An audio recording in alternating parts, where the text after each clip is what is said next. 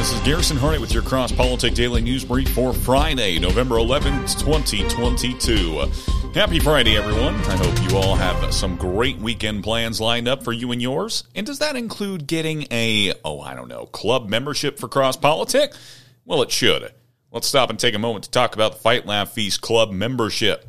By joining the Fight Laugh Feast Army, not only will you be aiding in our fight to take down secular and legacy media, but you'll also get access to content placed in our club portal, such as past shows, all of our conference talks, and exclusive content for club members that you won't be able to find anywhere else. Lastly, you'll also get discounts for our conferences. So if you've got $10 a month to kick over our way, you can sign up right now at fightlaughfeast.com. Again, that is fightlaughfeast.com. Back to election news. Let's head to Georgia once again. Georgia Senate runoff. Walker hauls in $3.3 million on first day of new campaign. Republican Senate nominee Herschel Walker hauled in $3.3 million in fundraising on the first day of his Senate runoff campaign with Democratic Senator Raphael Warnock. Walker's advisors shared first with Fox News on Thursday. And on Thursday, the campaign raised an additional $1 million before noon. Walker, who finished roughly 35,000 votes behind Warnock out of nearly 4 million votes cast in the Senate election in the battleground state of Georgia, is returning to the campaign trail Thursday, teaming up with conservative Senator Ted Cruz at a rally in Canton, a small city about 40 miles north of Atlanta. Walker's campaign tells Fox News that it plans to be back up on television with an ad later this week. The Georgia Secretary of State's office announced Wednesday that the Senate election was headed to a runoff since no candidate received over 50% of the vote. According to the latest unofficial and incomplete returns, Warnock was at 49.4% and Walker was at 48.5%, and Libertarian Party nominee Chase Oliver at 2.1%. Under Georgia law, if no candidate tops 50% of the vote in the general election, the two top vote getters face off in a runoff, with this cycle being held 4 weeks later on December 6th. Warnock, who is the minister of Atlanta's famed Ebenezer Baptist Church, where Martin Luther King Jr. once preached, narrowly edged Republican Senator Kelly Loeffler in Georgia's twin January 5th, 2021 Senate runoff elections. His victory, along with now Democratic Senator Jon Ossoff's razor-thin win over GOP Senator David Perdue, gave the Democrats the Senate majority. A Walker campaign source told Fox News that they plan to hold rallies in large population areas where turnout happens with the aim to energize supporters of former President Donald Trump, soft Republicans, and independents to vote in the runoff contest. Source said that it would make sense for Trump and the Florida Governor Ron DeSantis, who is also extremely popular with conservatives nationwide, to stump with Walker in Georgia in the weeks ahead, and added that the campaign is looking into the possibility of making that happen. The source added that GOP Georgia Governor Brian Kemp may join Walker on the campaign trail as early as next week. Kemp, who comfortably won re-election on Tuesday with an 8-point victory over Democratic challenger Stacey Abrams in a rematch of their 2018 nail-biter, said Wednesday on Fox and Friends, quote, "I feel very good about getting Herschel across the finish line," end quote. The rival Democratic Senatorial Campaign Committee, the DSCC, announced Thursday a new $7 million field organizing investment in the Georgia runoff, which the Senate Democrats' campaign arm says will fund direct voter contact programs, beefing up Warnock's already robust field organizing efforts. Warnock, in a fundraising email to supporters, noted that Donald Trump, longtime Senate GOP leader Mitch McConnell, and the entire Republican establishment have spent millions to prop up my opponent, Herschel Walker, and defeat me. And they're about to spend a whole lot more to definitively turn Georgia red. So that was his message to his supporters. Let's go to Arizona. Arizona election results delayed until after the weekend, Maricopa officials say. What a mess. The election results in Arizona will likely be delayed past the weekend, as a Maricopa County spokesperson said the counting of ballots will not be done Friday as originally expected. The nation anxiously awaits the results of the gubernatorial election and Senate races.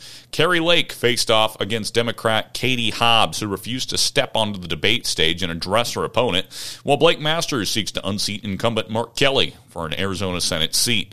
Allie Bradley reports Arizona spokesperson for Maricopa County elections tells me the majority of ballots won't be done being counted until after the weekend. They initially anticipated 95 to 99% of ballots to be completed by Friday. An historic 290,000 ballots were dropped off on Election Day, causing the delay. That was their excuse, at least. Since the early morning hours of Election Day, voters experienced issues with Maricopa County's tabulator machines, with one polling worker revealing that around 25% of ballots were being rejected. Since then, the counting of votes has been trickling in, especially after 290,000 ballots were dropped off on Election Day. There has been much speculation as to why there are so many delays and accusations levied at election officials who are blamed for delaying and stalling the process. On Wednesday evening, Maricopa County officials revealed that 70 out of 223 voting locations, or nearly 1 out of every 3, were impacted by printer issues on Election Day. According to AZ Mirror, Republicans voting by mail was down during the lead-up to the election, with Democrats leading early turnouts. Republican voters had been expected to turn up in force on Election Day. Speaking with Charlie Kirk on Tuesday, Turning Point Action Chief Operating Officer Tyler Boyer revealed that his ballot and many others had been printed so badly that machines couldn't read the votes. Unbelievable. Moving on, LA drops charges against Koenig CEO over storing data on Chinese servers. On Wednesday, Los Angeles County Prosecutor George Gascon dropped criminal charges against Eugene Yu, CEO of the Michigan election software company Koenig. Yu was arrested in October and stands accused of storing data on poll workers in a China-based server, which was a breach of the company's contract with L.A. County. In a statement, the district attorney's office said that it had dropped the case due to concerns regarding the pace of the investigation and the potential bias in presentation of evidence in the case. Quote, Mr. Yu is an innocent man, said Gary Linsberg, Yu's lawyer, adding the conspiracy theorists were using the arrest to further their political agenda. According to the New York Times, the sudden dismissal of the case leaves questions unanswered about Yu's activities. The district attorney's office did not clarify whether the company had in fact stored data in China. It was also not clear whether additional criminal or civil charges could be filed against Mr. Yu or Koenig from Los Angeles County or dozens of other counties that use Koenig's election management software, the New York Times reported. Yu and Koenig had been at the center of a lawsuit against the Vote, alongside leaders Catherine Engelbrecht and Greg Phillips. The organization said at a conference over the summer that its team had located and downloaded Koenig's poll worker data from the Chinese servers and said it had delivered the data to the FBI. Koenig accused True the Vote of hacking and defamation. The dropping of charges comes just days after Engelbrecht and Phillips were released from jail after refusing to release the name of a confidential informant to judges in the case. According to Reuters, the district attorney's office had indicated that it had not ruled out refilling charges after a review of evidence. The office said that it had created a new team of investigators to review the immense volume of digital data it has collected in the case.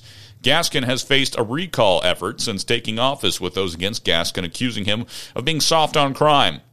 In July, the recall effort had received enough votes to proceed, though in August it was revealed that they did not in fact have enough signatures, with nearly 90,000 signatures of the 857 signatures being from not registered voters, and roughly 45,000 were duplicates. This, according to Los Angeles Magazine. A hearing has been moved up regarding the recall effort and their signatures to December 6th, with the group being granted an expedited review of the signatures. After assuming office in December of 2020, Gascon immediately began sweeping reforms to the criminal justice system in the city. Reforms include ending sentence enhancements, doing away with cash bail, prohibiting anyone under the age of 18 from being tried as an adult, and refusing to work with immigration enforcement officials. I want to stop and take a moment to talk about Dime Payments. Dime Payments is a Christian-owned processing payment business. Every business needs a payment process system, so please go to dimepayments.com/FLF and sign your business up today. Working with them supports us, and they won't cancel you like Stripe canceled President Trump. They won't cancel you like MailChimp canceled the Babylon Bee. Check them out. At least have a phone call with them and tell them that Cross Politics sent you. Go to dimepayments.com/FLF. That's dimepayments.com/FLF. Now, it's time for my favorite topic, sports. And shocker, biological males dominate non-binary division in New York City Marathon. For the second year running, biological males have dominated the non-binary category of the New York City Marathon, and this year their physical sporting advantage was awarded a cash prize, meaning equal prize money for men and women competing in the event is now a thing of the past. The New York City Marathon made the decision to include non-binary category for the first time in 2021, but didn't offer any prize money to the winners. This year, however, the nonprofit organization New York Roadrunners paid out $9,000 to Jacob Caswell, who finished in the imaginary place. First place. In response, Mara Yamayuchi, a two-time Olympic marathoner, and Robert Johnson, co-founder of Let'sRun.com, published an article arguing that gender identity has no place in sport and that the decision to pay out cash money to the winner of the non-binary category, imaginary category, was a mistake and amounts to discrimination against female athletes. A non-binary category introduces something which is irrelevant in sport, belief as a sports category, they explain in the article. Other beliefs, such as religion or political affiliation, are as irrelevant as the belief that one is non-binary. Although, Christ is Lord over sports, but I digress. A non-binary category discriminates against females because males run, on average, about 10% faster than females. So females in the non-binary category are not competing on a level playing field, the article continues. The two athletes went on to question what prize money was rewarding, stating that it clearly wasn't athletic excellence given to the winner of the non-binary category, who would have finished in 147th place if competing in the men's category.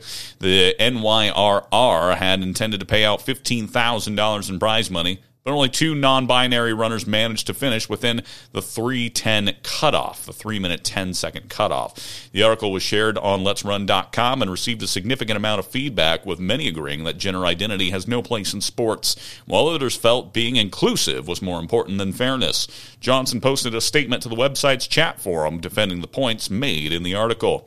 In response to numerous people asking why he cared, Johnson responded with that the truth matters and there, quote, needs to be a respect for objective scientific facts for society to function, end quote.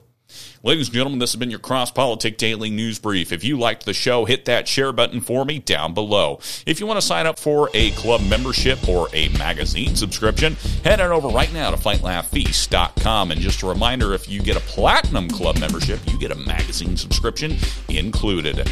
And as always, if you want to send me a news story, if you want to ask about our future conferences, or if you want to become a corporate partner with Cross Politic, email me at Garrison@FightLaughFeast.com. For Cross Politic News, I'm Garrison Hardy. Have a great rest of your Friday and have a great weekend. Lord bless.